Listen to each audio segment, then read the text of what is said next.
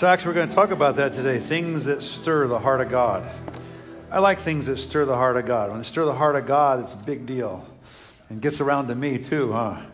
When God gets stirred, I get stirred because of the Holy Spirit on the inside of me. So really, another way to say this is we're going to talk about the things that God really likes. He likes a lot of stuff. These things I find in the Scripture are just so wonderful to review.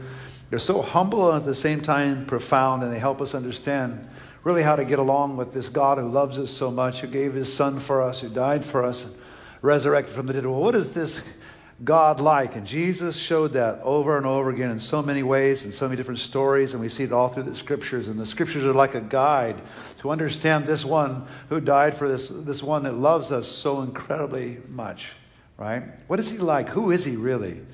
We have different opinions of that sometimes. If you don't know God very well or haven't read the Scriptures much, you don't really know. And sometimes we misinterpret the Scriptures, we read certain things, and we don't understand really the spirit of the thing, what God's really after. And so some of these stories hopefully will help you today. And I want to start with Acts chapter 10.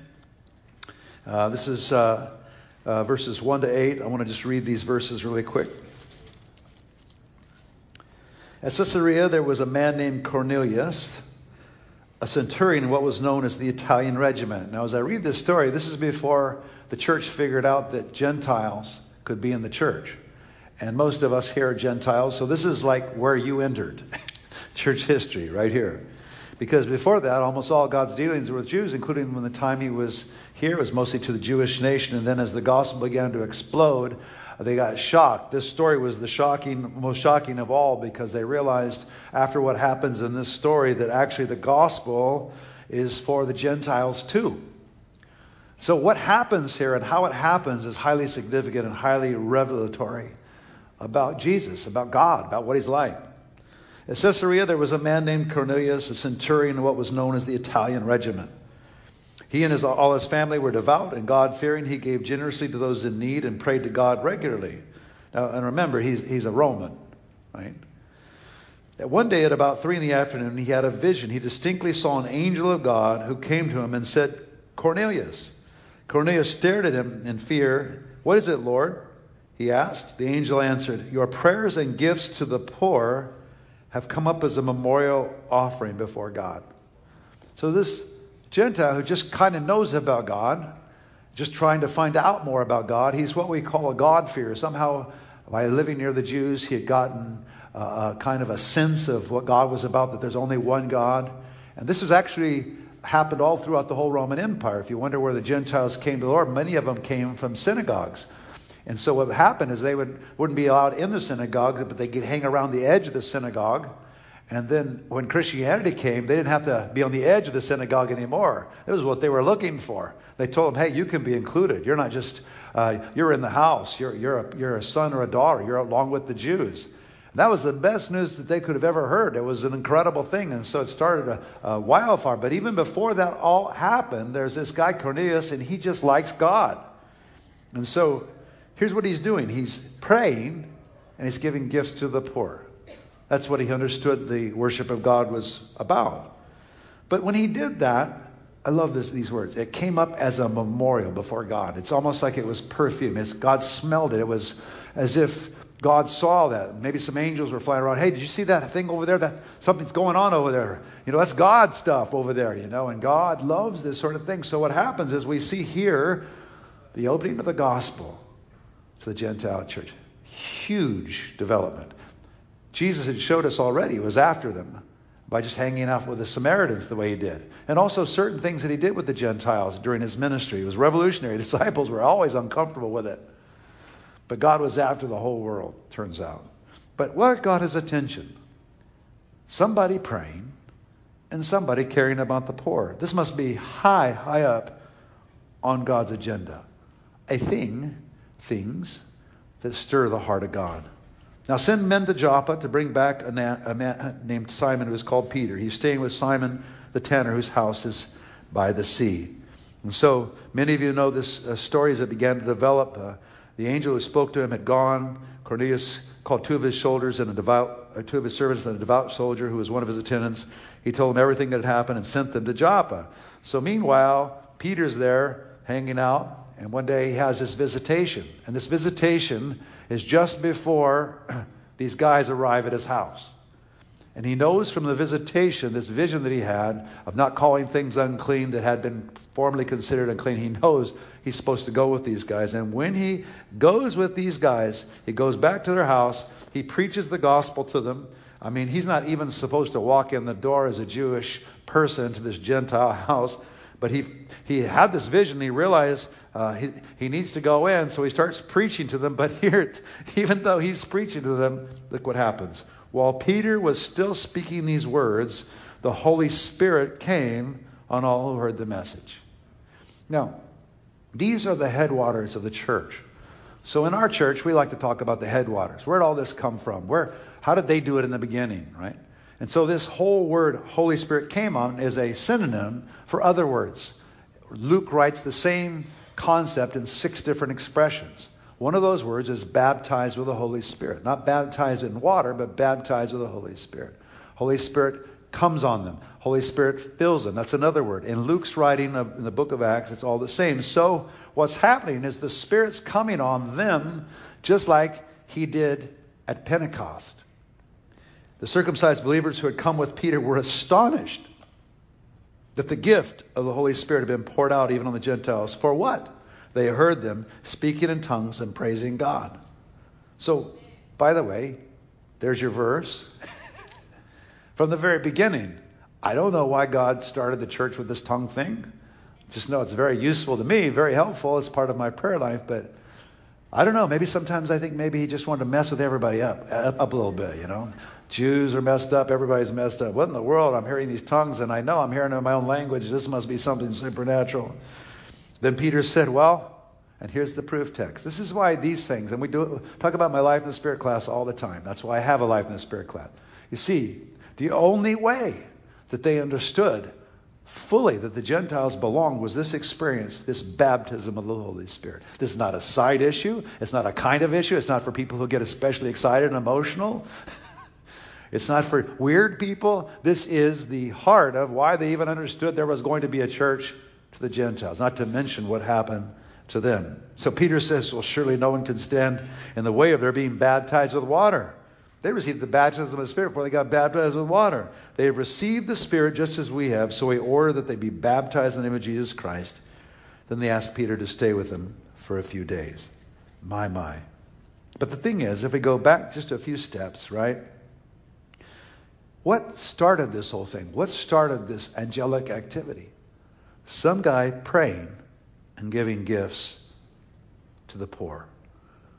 The revelation Cornelius had was multiplied by God, resulting in the salvation of his entire household. Isn't that amazing? His whole household. So let's look at Roman numeral 2. Next thing that stirs the heart of God. Acts of extravagant love and worship. So, again, disciples were dumbfounded, surprised more than once by the activity and emphasis of Jesus. If we look at Mark chapter 14, read these verses 3 to 9. They're very helpful to understanding the heart of God. While he was in Bethany, reclined at the table in the home of Simon the leper, a woman came with an alabaster jar of very expensive perfume made of pure nard. She broke the jar and poured the perfume on his head. Now this is a lot of money that's being poured out on Jesus' head. It's very important to understand that this sacrifice is going on. Some of those present were saying indignantly to one another, why this waste of perfume? It could have been sold for more than a year's wages and the money given to the poor. And they rebuked her harshly. Leave her alone, said Jesus. Why are you bothering her? She has done a beautiful thing to me. The poor you will always have with you, and you can help them anytime you want, and you should. But you will not always have me. She did what she could. She poured perfume on my body beforehand to prepare for my burial. Truly I tell you, here's the key. Wherever the gospel is preached throughout the world, what she has done will also be told in memory of her. Wow. Extravagant love and worship. The amount of money she poured on Jesus' feet has been estimated by various people, but it could have been a year's salary. It could have been worth more than that. It was just remarkable sacrifice, but Jesus didn't see it as wasted at all. But if you look at the next verse, Judas Iscariot, one of the 12, went to the chief priest to betray Jesus after this. They were delighted to hear this and promised to give him money. But if you look at another account of this same story, Judas is the one that's saying, why was this money wasted? Why was this wasted? It could have been used for the poor. Yet he wasn't concerned about the poor. He was busy pillaging the offering, which is a unique thing. Jesus let him pillage the offering in full knowledge and understanding. He wasn't shocked. He was letting him steal right under his nose. Jesus didn't say a thing about it because Jesus had a plan. That was the man that was going to betray him. And it was all in the plan of God that he would betray Jesus. Such love, such acceptance. Jesus gave him every chance to repent. Even the extravagant love of Jesus and worship is there.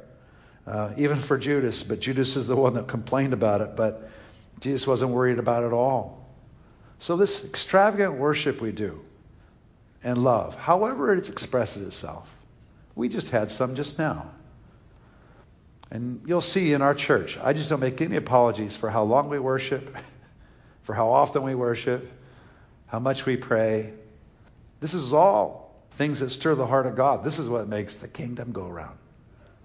And in these categories, just by the sheer lavishness of it, it seems the more that we see, the more it is accepted in the kingdom, the more blessing, the more God likes it, right?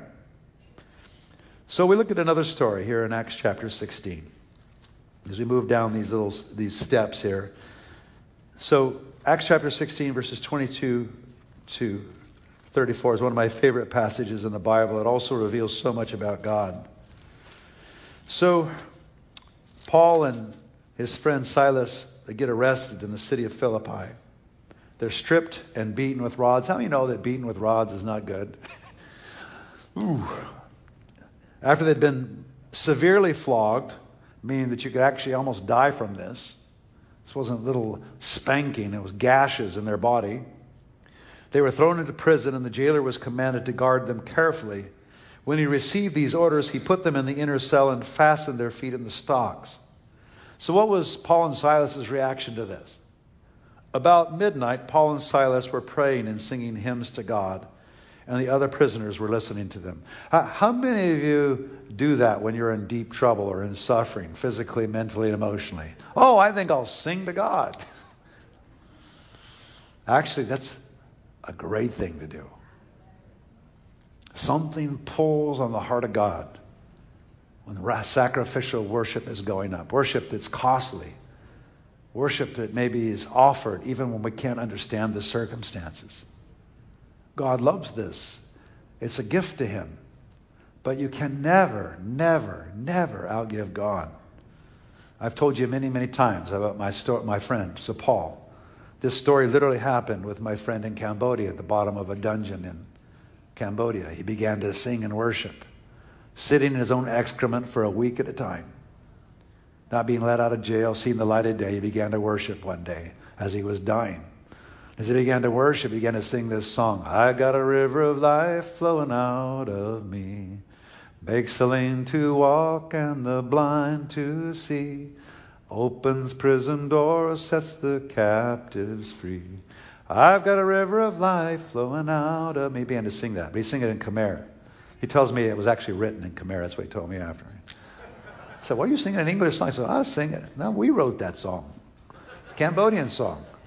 So evidently it is, because as he sang the song, the other prisoners, generals and all kinds of political captives and stuff in the same jail began to sing also. As they began to worship, every day the whole place was filled with worship. They sing the same song. And one day as he was singing that song, the most amazing thing happened. It's like the top of the jail cell came off. He could see angels all above him singing the same song. And then a voice came and gave him instructions about what his next step was. And the next step was to not eat anything. He was already starving to death. Don't eat anything. Well, they thought he was dying, so they took him out of the hospital. And then one thing led to another. And by God's amazing grace, through a Cuban Christian doctor, and an amazing series of weather events, lightning hit the compound and he was able to crawl out the back door. And then when he got to the edge of the fence, he got stuck in the fence and couldn't move. But somebody came along and picked him up out of the fence got him into the car, and that's how he escaped the whole thing, right? So these guys are praying. Evidently, God likes praying and singing in jail. What's your jail?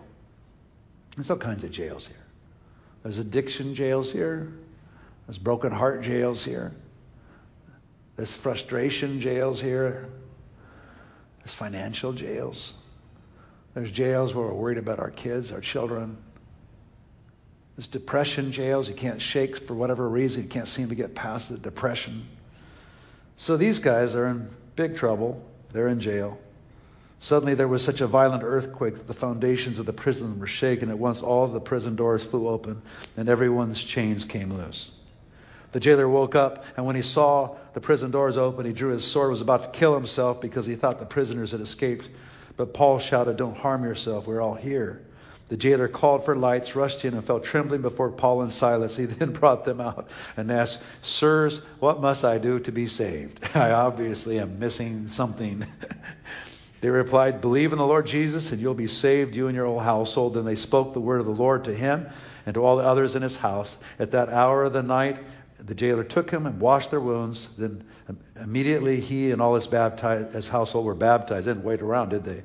The jailer brought them into his house and set a meal before them. He was filled with joy because he had come to believe in God, he and his whole household. And then he gets brought before the magistrates. They end up begging him to leave the town.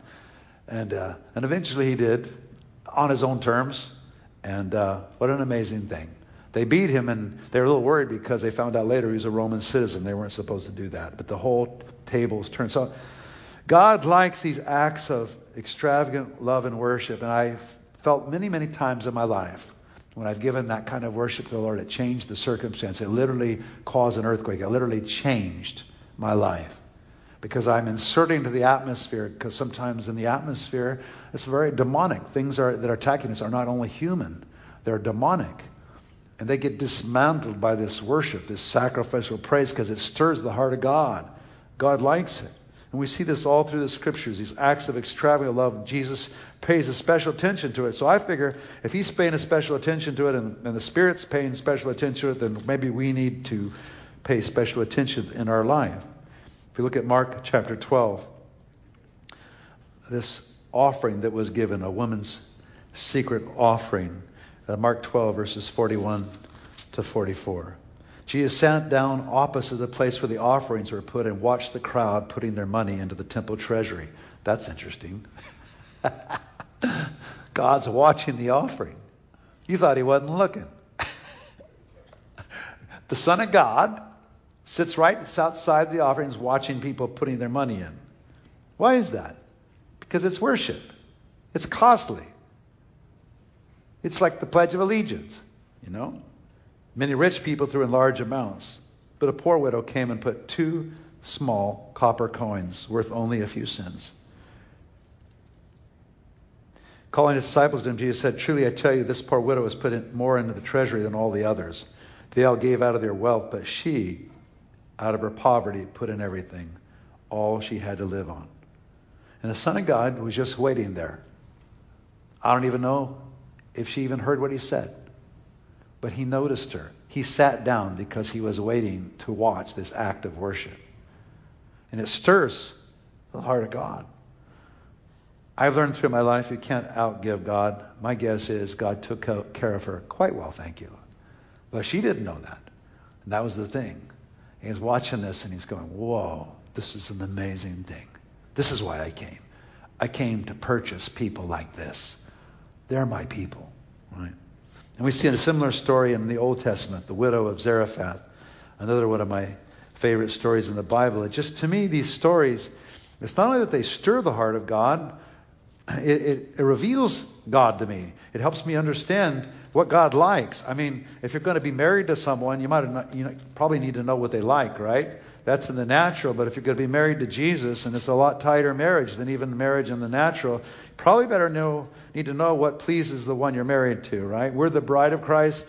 He's the groom. We're connected to him in this very unique way according to his own definition, not our definition, but that's the way he sees it. 1 Kings chapter 17, 7 to 24. Sometime later, the brook dried up because there had been no rain in the land. This is Elijah now.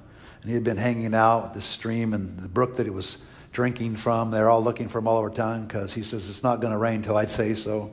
So they're all trying to find him, and he's hanging out near this brook in the middle of nowhere. The word of the Lord came to him, "Go at once to Zarephath in the region of Sidon and stay there. I have directed a widow there to supply you with food." I just want you to think about that for a moment. First of all, as you read the scripture, you find out you can never outgive God, even if it costs you so much. God always brings back. Good measure, pressed down and shaken together. And it isn't amazing how he supplies our needs. So he directs this person over there. He calls that person over there. He makes this person buy your product all of a sudden. He gives directions. Even when the person doesn't even know they're getting directions. That's why generosity is so powerful. You're working with the currency of heaven, not just natural currency here. But listen to this. This is the thing that kind of takes your breath away. I have directed a widow there to supply you with food. Only problem is, as you look at the widow, she didn't got any money either. Matter of fact, the way he directs her is just almost abusive. Wow. We can read it in the sanctified living room here of God, knowing more from the scripture than who God is, and know that God himself was about to give the most costly gift of all, his son. So we understand that God's a giver, but this husband doesn't understand it in the circumstances. So he went to Zarephath. When he came to the town gate, a widow was there gathering sticks. He called her and asked, "Would you bring me a little water in a jar so I may have a drink?" As she was going to get, he called, and bring me, please, a piece of bread. "As surely as the Lord your God lives," she replied. She's evidently a godly person. Evidently, she knows God. "I don't have any bread, only a handful of flour in a jar and a little olive oil in a jug. I am gathering a few sticks to take home and make a meal for myself and my son, that we may eat it and die." And at that point, I would say, "It's okay. I'm sorry. I'm really sorry I even asked. Sorry.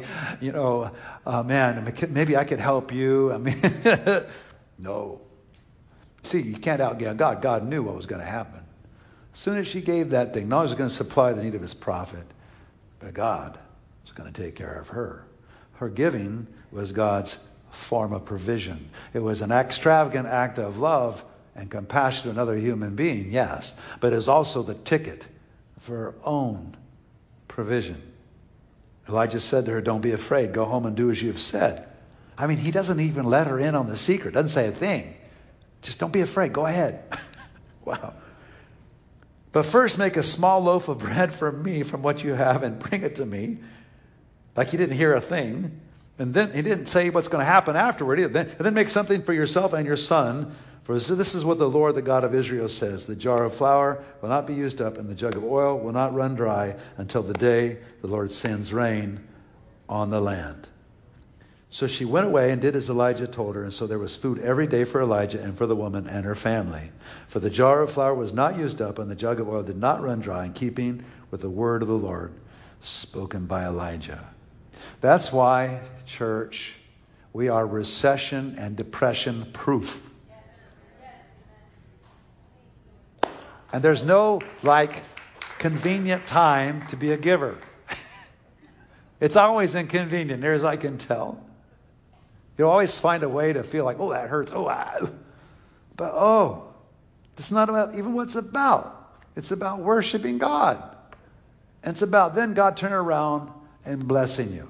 When he says you are his kid, he means it. He isn't winking. He's not, "You're my kid, you and me." No, he means it. And so you would take care of your kids. He'd take care of you. But there's this little thing called faith that's in the middle there. So what that woman had to do, she had to do it in faith. And faith is scary. She's given everything. She's given it all away. But God loves faith. Without faith, the Bible says, it's impossible to please God. So why do we keep putting these circumstances that requires us to believe? Well, God orchestrated this circumstance, and it could be he's orchestrating your own life. This is the way of the kingdom. Sign up for Jesus, and this is the stuff you get. But always behind it is love. With God, there's love, provision. He doesn't want you to go without. I came that they might have life abundantly and abundantly. But we get so narrow. Abundant. Oh, yeah, that's just probably, like I'm going to be happy a lot, or maybe, I don't know. Well, it does mean that, but it also means your pocketbook and everything else. And in the right proportions. According to your gifting, according to what he's doing with you, right? Extravagant love and worship. Wow. So I want to read from Matthew chapter 6. I call this getting attention of the one who sees and rewards in secret. So this is worth reading too. These wonderful passages. I love these passages so much because they reveal the heart of Jesus, this one that I'm connected to, what he's about, what he likes, what he doesn't like, right? If you're going to be connected to the King of the universe, it's kind of nice to know what he likes and doesn't like, right? The one that can do that right there or that right there, cause that to happen in a moment's time, walk out the door and change your whole life in a minute. That one. So here's what he likes, some of the stuff. I've been talking about it already, but let's read these verses. Be careful not to practice your righteousness in front of others to be seen by them. If you do, you'll have no reward from your Father in heaven. So when you give to the needy, do not announce it with trumpets, as the hypocrites do in the synagogues and on the streets to be honored by others. Truly I tell you, they've received their reward in full. But when you give to the needy, do not let your left hand know what your right hand is doing, so that your giving may be in secret. Then your Father who sees what is done in secret will reward you. There it is again. Verses 16 to 18. When you fast, do not look somber as the hypocrites do, for they disfigure their faces to show others they are fasting. Truly I tell you, they've received their reward in full. But when you fast, put oil on your head, wash your face, so it will not be obvious to others that you are fasting, but only to your Father who is unseen. And your Father who sees what is done in secret will reward you. So these acts of extravagant love and worship, this is another form of worship, is fasting. Going without food, usually paired with prayer, to actually ask God for things, or to ask God for others. Or how about our nation? I think our nation could use some fasting and prayer about now. That's where we manipulate the unseen world through the power of the Holy Spirit by praying in a heightened form. But he says, once you do that, don't wear it like a religious thing. Don't wear the medal. Just do it in secret. And by Father, and then he says it again, who sees what is done in secret will reward you. What a deal. Things that stir the heart of God. Here's another one, Luke chapter 17. Returning to say thank you. It turns out that God likes Thanksgiving a lot. You'll see this refrain over and over again because Thanksgiving is a relational thing. You know, when you say thank you to a person, even in a restaurant or somewhere, it's a relational thing.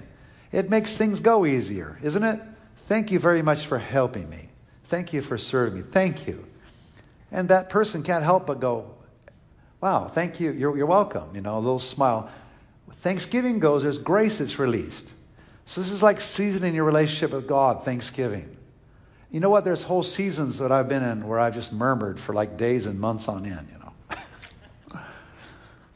And I know better, but I slide into that place. But it's so unrelational. It's basically saying to God, well, you know what?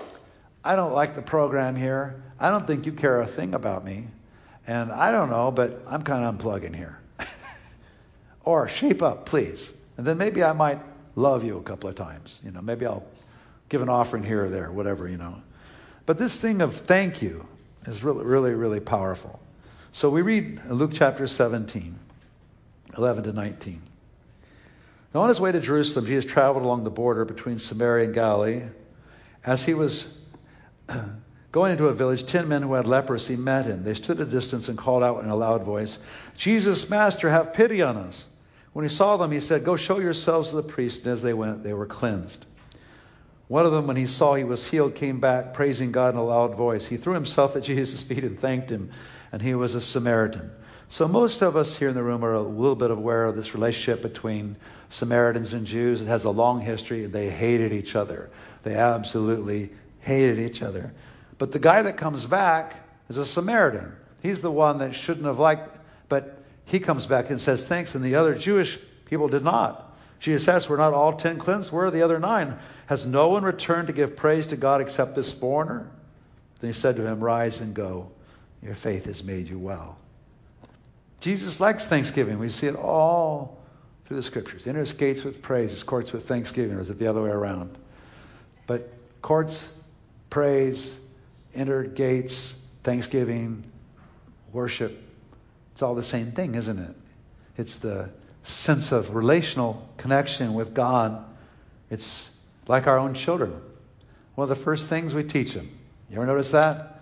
When you're teaching your kids to be good kids, and you give them a present or something, now say, thank you. Isn't that the first thing?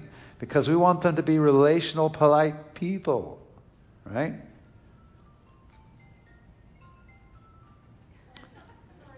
It's okay. I just got a word from our sponsor, so that's a nice little jingle before I give it. I felt, as I said that, there's someone in this room, maybe 3 or 4 of you, that want to be pregnant. You want to have a baby. So I'm not going to make you show your hand or anything. I'm just going to pray for you right now. So Lord, I just pray, whoever wants to be pregnant, whoever wants to have a child, I pray you would set it up, Lord. If they're not married yet, I pray you get them married. And if they're married but they're having difficulty in some way or another, if you're watching on the live stream here or here, I just pray you would do it, Lord. I pray that the pregnancy would happen and the new baby would be on the way. In Jesus' name. All right. Word from our sponsor and moving on. The cry for mercy. Turns out that God likes cries for mercy. And because that's usually the place when we're in a really difficult place. And we just think maybe from the place that we're in that actually nobody's looking, nobody cares, you know. And but it turns out that God cares. God knows. And one of our deepest prayers is when we're crying out, we've run to the end of ourselves, and the best we can mutter is, have mercy on us. Look at verse 16 of Hebrews 4. Let us then approach God's throne of grace with confidence, so that we may receive mercy and find grace to help us in our time of need. I like that a lot. So even when you're crying out for mercy, you don't have to do it in this desperate sort of way. Although people did. We see this actually in the stories. But this basic approach to the throne of God with confidence to receive mercy is really at the heart of prayer. It's at the heart of our relationship with the Lord. Even if we have enough of earthly stuff, we need heavenly stuff, because we have to do something about what happens when you die. What happens when you die? What happens then? Well, we know, because of the mercy of God, we just keep on going. We even get a new body, new and improved version, evidently. Amazing, isn't it? God is all about mercy. And the amazing thing is, you don't deserve it. Even one sin, one thing you've done wrong, said is not you're not able to be compatible with the pure Son of God. So God sent Jesus, shed blood for you, was the ultimate sacrifice. And you can always call out in mercy to him, no matter what. Son of God, have mercy on me. Blind Bartimaeus. I want to read Mark chapter 10. It's one of my favorite passages in Scripture. I think this is the very first sermon I preached. It got me so much. If I remember, it's one of the very first. It was one of the top 3 or 4 that I can't remember which one it was, but this was one of the first ones I ever preached.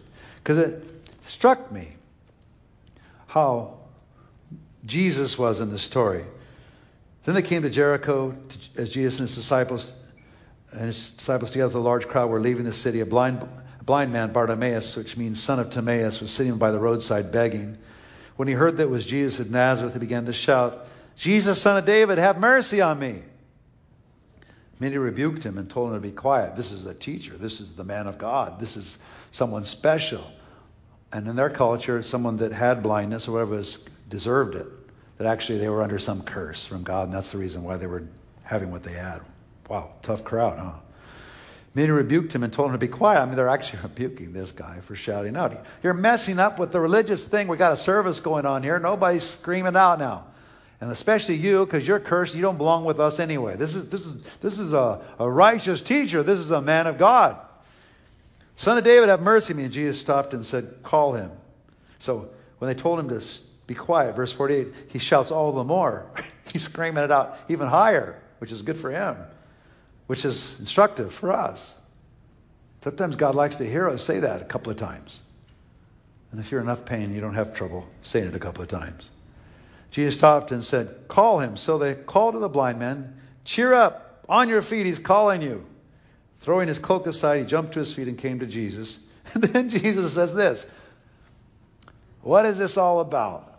Listen, I don't claim to understand everything about prayer. Sometimes it feels a little redundant to me. I don't understand why he wants me to say it with my mouth, but it's in the thing. This is the way God is. He wants you to say it with his mouth. It has something to do with being a son or a daughter. I'm not sure. Obviously he knows what's going on. He stops. Everybody knows what's going on. And everybody's trying to keep this guy from Jesus because he's dirty and cursed. Jesus stops. This scream for help stops Jesus. He's on his way to important business. He's got important things to do. There's Messiah business to do. He's the King of Kings and the Lord of Lords, and everybody's hanging around him, right? What do you want me to do for you? Jesus asked him. And he knows he's a blind guy standing right there, right? He didn't just walk up without some help. We got to figure out where is Jesus, right? He knows he's blind. Still, he asked him, why would Jesus do that? Because he likes to hear you ask. He likes to hear you say it. Make it clear. Because then when the answer comes, everything's clear. I asked Jesus, and he did it. And now you can trust me to save the rest of your life. What do you want me to do for you? How few people understand this very simple thing. Some of you go days, weeks, without ever asking God simple requests in any kind of faith. This guy's screaming out because he knows something supernatural is going by. He knows something's going on here. By the very act that he's screaming out all the more when they tell him to shut up, that tells you a lot about him. And you think, well, that seems illegal. It seems perfectly illogical. We were there, and that day it would have been perfectly illogical. Let's don't destroy this. This guy's got a lot to do here, and you're going to pretty much stay blind the rest of your life, and you probably deserve why you're blind. Don't laugh. We're just like that. We just are a little too cool to say it exactly like that, but what do you want me to do for you? Jesus asked him, which could have been incredibly offensive. Part of the blind guy, forget it. Sorry to trouble you, I'm out of here. He's just drawing him out into a miracle. Could God draw you into a miracle like that? What do you want me to do for you? Tell me again. What is it you want? Come on, tell me. Because if you learn to ask me for what you need, you just might get in the habit of asking me for what other people need. And I might just listen to that prayer too. And you might just do a lot of good if you learn this little principle here, right? So he likes to hear you say it, then you get it, then you go, I could probably do that for my friend, my neighbor. I could do it for my cousin. What do you want me to do for you? Jesus asked him. Sometimes if you get a situation long enough, you just stop asking, just get worn out. Don't get worn out. These guys told him to shut up, and he would not shut up. Do not shut up about your problems. The blind man said, Rabbi, I want to see. As everybody in the whole world knew, and he knew that everybody knew, including the Messiah. And he's probably thinking, why am I saying this? But go, said Jesus, your faith has healed you. Immediately he received his sight and followed Jesus along the road. Whose faith healed him? The man's faith. And all he did was scream, have mercy. Wow. Evidently the cry for mercy is a big deal. Mark chapter 5, a few chapters earlier, we see a phenomenal situation because here there's no screaming or yelling. An unworthy woman just touches his garments. A large crowd followed and pressed around him, verse 25, and a woman who had been subject to bleeding for 12 years. She had suffered a great deal under the care of many doctors and had spent all she had, yet instead of getting better, she grew worse. When she heard about Jesus, she came up behind him in the crowd and touched his cloak because she thought, if I just touch his clothes, I will be healed. Immediately her bleeding stopped and she felt in her body that she was freed from her suffering. At once she just realized that power had gone out from him. I love this story so much.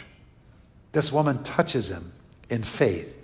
She doesn't even ask, but she touches him and God automatically responds to faith. It's like a law. It just came out of him. provision just came out of him. Somebody touched God in faith, and all of a sudden, boom. Wow. That's unusual. That's amazing. This mercy thing, this crying out, stirs the heart of God. It not only stirs the heart of God to say, oh, poor baby. It stirs the heart of God to do something about it. The previous story says do it more than once. This story, she did it in secret. And Jesus knew power had gone out from him. He says, who touched my clothes?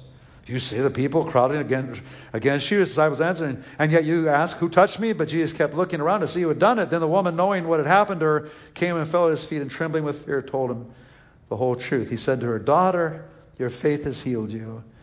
Go in peace and be freed from your suffering. She did not climb a tall mountain. She did not fast for 3 weeks. She just screamed out help and touched Jesus, and power came out. That tells you something about the very nature and disposition of God, and it's so beautiful. And then we come to this amazing story. I don't know that anybody cried a louder cry for mercy than this guy Jonah at the bottom of a whale. You know what I saw in the news the other day? Someone actually got swallowed by a whale. Did you see that in the news? That's amazing. It happened. Did you see? How many saw that story? The guy gets swallowed by... So you see, he got burped up. Dude. But I got a feeling this whale was a little bit bigger than the one that he got swallowed by. But anyway, he did. He's a surfer. No, was he a surfer? I think he was a surfer. No, he was he was scuba diving. Black seal. Anyway, so he's in this fish. In my distress, I called on the Lord, and he answered me. From deep in the realm of the dead, I called for help, and you listened to my cry. You hurled me into the depths, into the very heart of the seas, and the currents swirled around me, and all your waves and breakers swept over me. I said, I've been banished from your sight, yet I will look toward your holy temple. He's in the bottom of fish, and he's still looking toward the holy temple. The engulfing waters threatened me. The deep surrounded me. Seaweed was wrapped around my head. Can you imagine?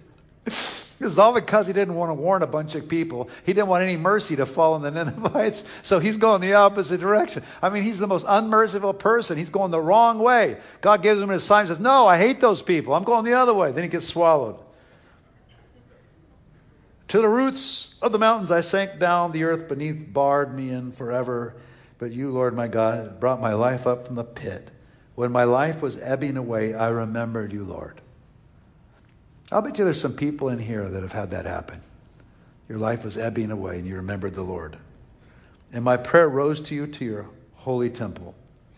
Those who cling to worthless idols turn away from God's love for them. But I, with shouts of grateful praise, will sacrifice to you. What I have vowed I will make good. I will say, salvation comes from the Lord. And the Lord commanded the fish, and it vomited. I wonder if it was a projectile vomit. I've always wondered that. Did he just sort of slither out, or was like, pew? I think it was more like, pew. And it vomited. I think we're actually going to get reruns of all this when we get to heaven of what happened, And it vomited Jonah onto dry land. What an amazing thing. What was between him and absolute disaster? Any righteousness? No, he'd been on the wrong side. He'd been doing the exact opposite of what God wanted. What did he have going for him? One scream, one cry for help to a merciful God. Remember that no matter where you are, how far you've sunk, or how bad you've been, or how far away you've been. Cry for mercy works every time if you mean it. And you can do it more than once. Believe me, I've done it. And the last thing, Luke 11, 5 to 10. Shameless, audacious faith. And you'll see how it's expressed in this particular story. And I like it so much, these kind of stories, just like the other ones. So he talks about prayer, and he teaches them this official way to prayer, which everybody loved that one. Okay, so how do you do it with your disciples? So he's going through it like, Father, hallowed be your name. They want the little formula, right? But Jesus wasn't really looking for a formula. He was telling them to mention some things you probably should consider when you pray. Then he goes, suppose you have a friend, and you go to him at midnight and say, friend, lend me 3 loaves of bread. So what he's doing now is he's going to the relational part of this. Prayer's relational. It's not like a chant. or a formula. When I go to Asia, it's amazing how these people chant and do these things forever and ever, thinking they're going to get a hold of God or something supernatural. It's not the thing. It's not the way you do it. It's not the way you hold your mouth. It's heart to heart. Hey, I need something. And then we're going to find out, not only do you need something, but then how you present it. Friend, lend me 3 loaves of bread. A friend of mine on a journey has come to me and I have no food to offer him. And suppose the one inside says, nah, don't bother me. Door is already locked. I can't get up. My children are in bed. I can't give you anything. I tell you, even though he will not get up and give you the bread because of friendship, yet because of your shameless audacity. You mean shameless audacity stirs the heart of God? I mean, to me it seems kind of like a bad thing. It's not even polite. But with God, you can be shamelessly audacious. You can do it. He will surely get up and give you as much as you need. So I say to you, ask and it will be given to you. Seek and you'll find. Knock and the door will be open to you. And all the Greek behind those suggests that the word will be translated better. Keep on asking, it'll be given to you. Keep on seeking, you'll find. Keep on knocking and the door will be open, like that guy's knocking. For everyone who asks receives, the one who seeks finds, and the one who knocks, the door will be open. Which of you fathers, if your son asks for a fish, will give him a snake instead, or if he asks for an egg, will give him a scorpion. If you then, though you are evil, know how to give good gifts to your children, how much more will your Father in heaven give the Holy Spirit to those who ask him? Asking with this shameless audacity. Shameless audacity is faith. Asking God for what you need. Right? Amazing. And so we see these other stories. He doesn't just say it once, he says it again. He's trying to make a point, evidently. Mark chapter 7, we see something very similar. Jesus left that place and went to the vicinity of Tyre. He entered a house and did not want anyone to know it, yet he could not keep his presence secret. This one's amazing. In fact, this is a Gentile woman. Okay, now, we don't get that whole thing, but between the Gentiles and the Jews, it's bad news. They don't really care about the Gentiles. They think they're dirty dogs. They don't like them. There's this huge separation. In fact, as soon as she heard about him, a woman whose little daughter was possessed by an impure spirit came and fell at his feet. This is the key part of the story. The woman was a Greek born in Syrian Phoenicia. She begged Jesus to drive the demon out of her daughter. Now, Jesus says the most astounding thing. He says, well, please first let the children, meaning Jews, eat all they want, for it's not right to take the children's bread and toss it to the dogs. That's the way the Jews felt about the Gentiles. Now, if I were that woman, I'd have been totally offended and walked away. Okay, here's the thing. Does God call us dogs? Now, here's the thing. I don't understand why this is, but sometimes God plays hard to get.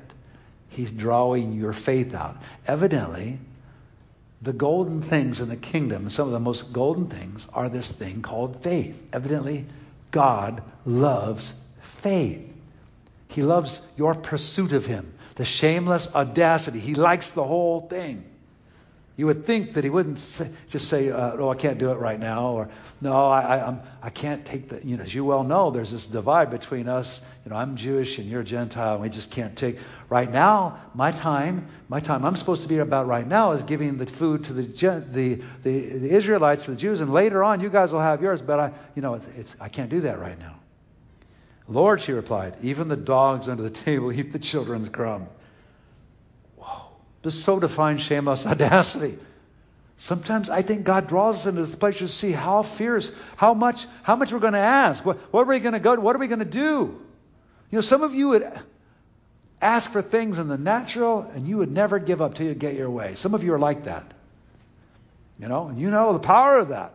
You can get away with, unfortunately, for the rest of us. Aren't quite so audacious. Then he told her, for such a reply, you may go. The demon has left your daughter. Shamelessly audacious faith. She went home and found her child lying on the bed and the demon gone. This is serious business. We're not playing around. This kid has a demon, right? Man. And then we see this Matthew 8. We're almost done. Another same thing, same idea, but beautiful and such. I hope you guys are seeing this. This is not just stories this is about you and me. This is about us. This is about where we are. This is about our life, our kids, our families. When Jesus had entered Capernaum, a centurion came to him asking for help. Lord, he said, my servant lies at home, paralyzed, suffering terribly. Jesus said to him, shall I come and heal him?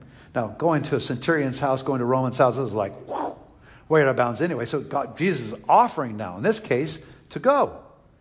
The centurion replied, Lord, I do not deserve to have you come under my roof, but just say the word and my servant will be healed. For I myself am a man under authority with soldiers under me. I tell this one go, and he goes, and that one come, and he comes. I say to this servant, do this, and he does it. When Jesus heard this, he was amazed and said to those following him, truly I tell you, I have not found anyone in Israel with such great faith.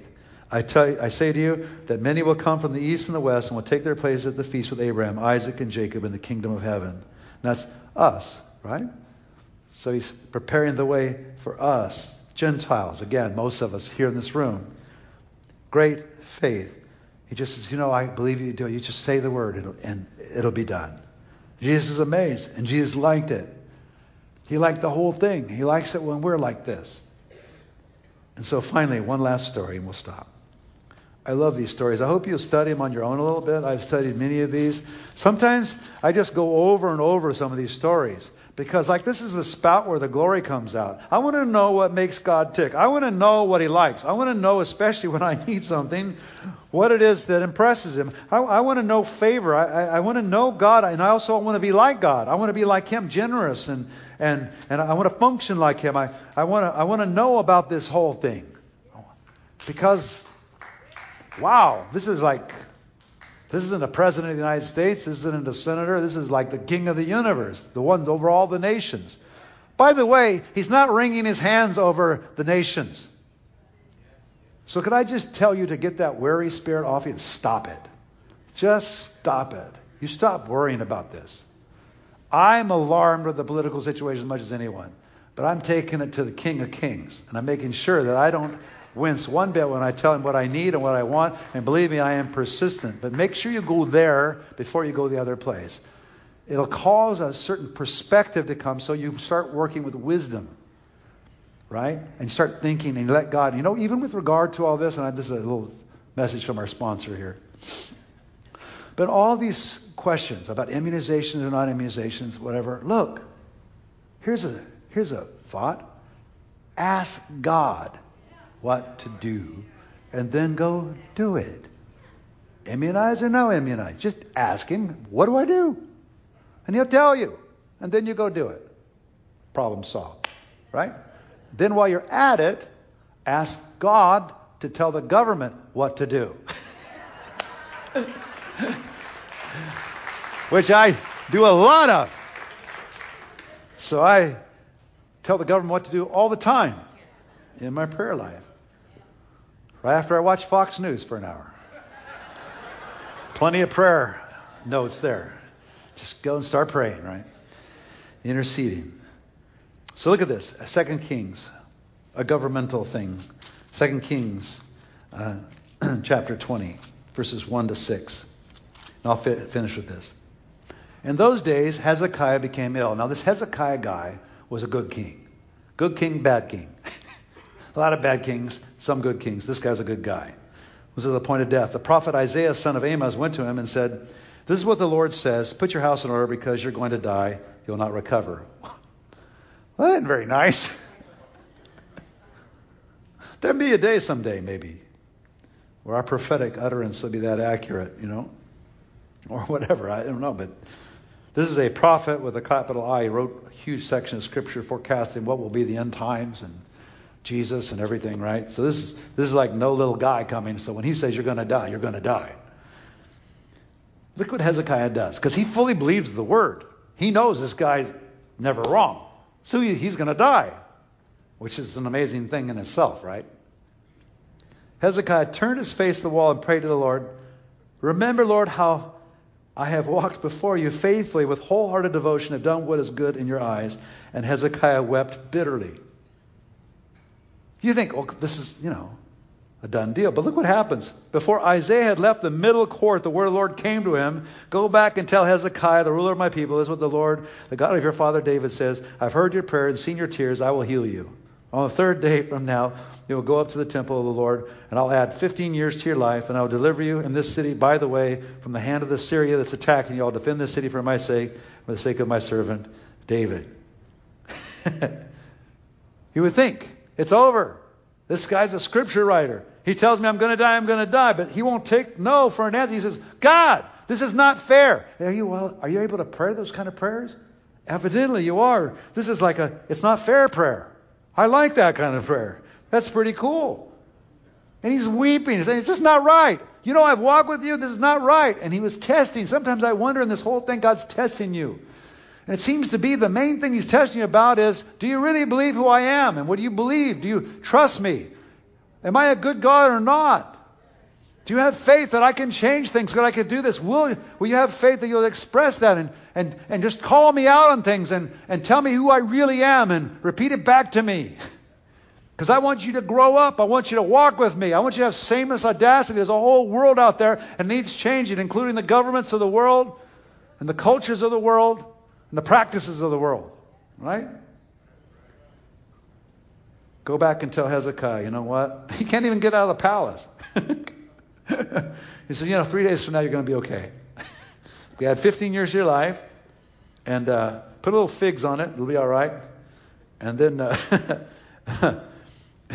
and so then he says, well, are you sure? He says, well, what will be the sign the Lord will heal me? Can you give me a sign? He still doesn't believe.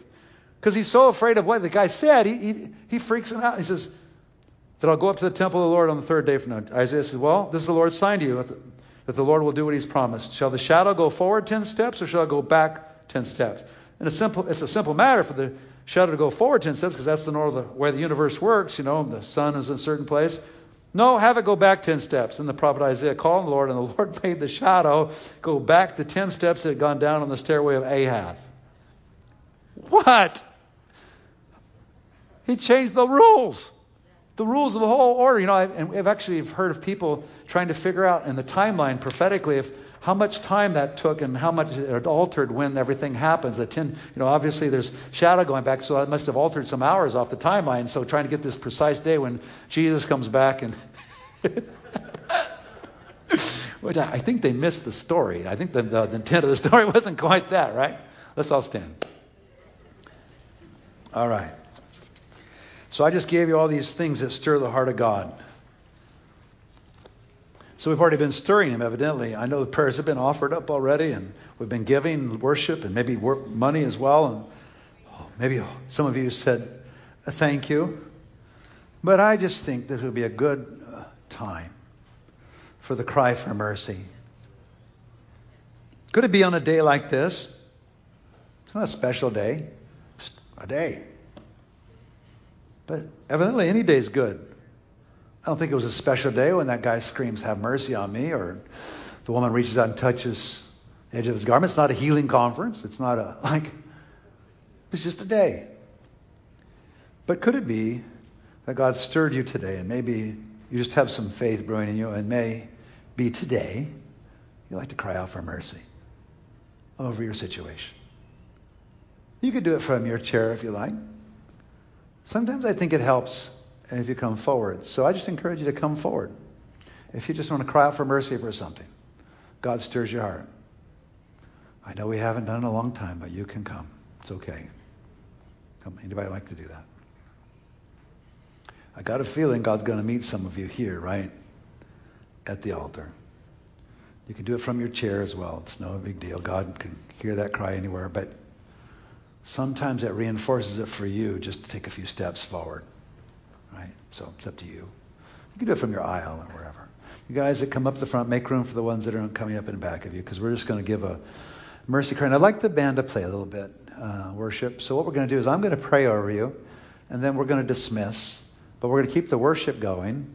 And I just encourage you, do some business with God. Some of you may do business with God even after the music stops. This is a house of prayer, so you're welcome. Stay as long as you want. Lord God,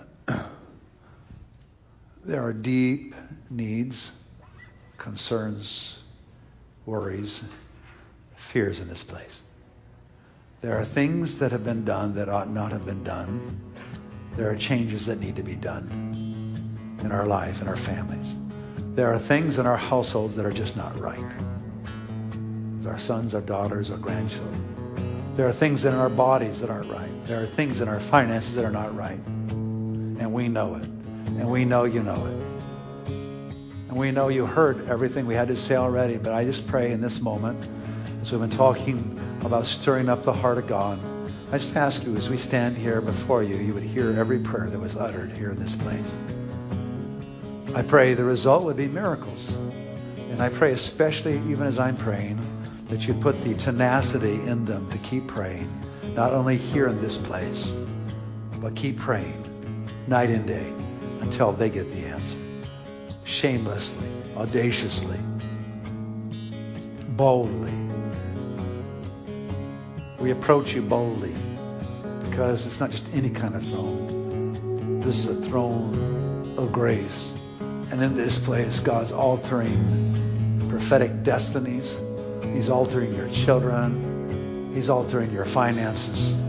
He's altering your body where you need healing. He's altering marriages, households. He's renewing promises. He's even speaking. And he will speak. I release the healing anointing of Jesus. You grab his garment. Be healed and get well. Every circumstance has got a knot in it. And you don't know how to get the knot undone. It's got you befuddled. Lord, undo the knot. Speak to them and say, this is the way. Walk in it. This is the way. Walk in it. Give us direction. For those that need jobs, Lord, I pray you would supply.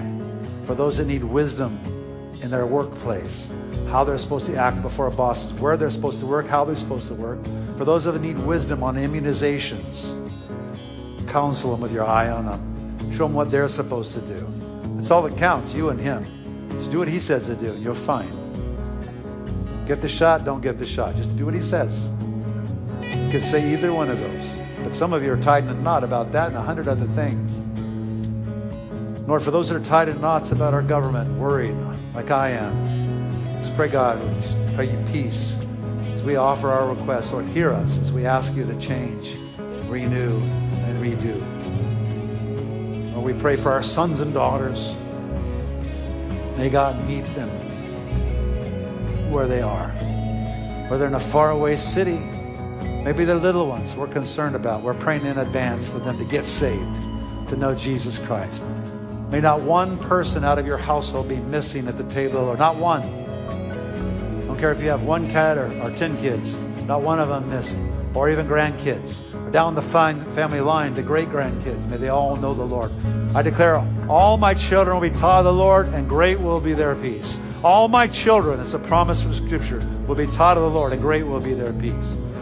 Some of your children are supposed to move into certain areas, and they've been slow about it. They have a calling on their head, and it's been stolen or delayed. Unlock them and drop the shackles off. I pray, God, as a result of these simple prayers in response to Scripture, I pray shackles would fall. I pray, God, this would be an amazing thing. We would point back to this very Sunday and we say, that's the day I got serious with God. That's the day when my miracle began. And if your miracle begins but doesn't quite finish, you keep on praying until it finishes. You persist until God opens the door. It may take more than one knock, but God will open the door. Salvation break out to those around us that we've been praying for and looking for. Jobs suddenly appear. Jobs that were lost reappear in a better form. Good measure, pressed down, shaken together. May the Lord pour out on you. May God give you faith to be givers extravagantly, financially, spiritually, prayerfully, in every way that God's kingdom calls for. Things that stir the heart of God. Rearrange and move, Lord.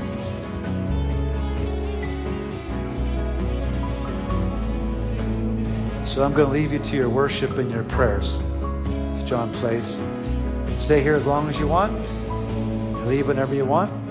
If you leave, there's lots of room out there to fellowship and hang out, so you might want to do it respectfully, because I think there's some actually serious business going on here. Serious prayer going on here. And serious transactions before the Lord. Glorious ones. Wonderful ones. Thank you, Lord.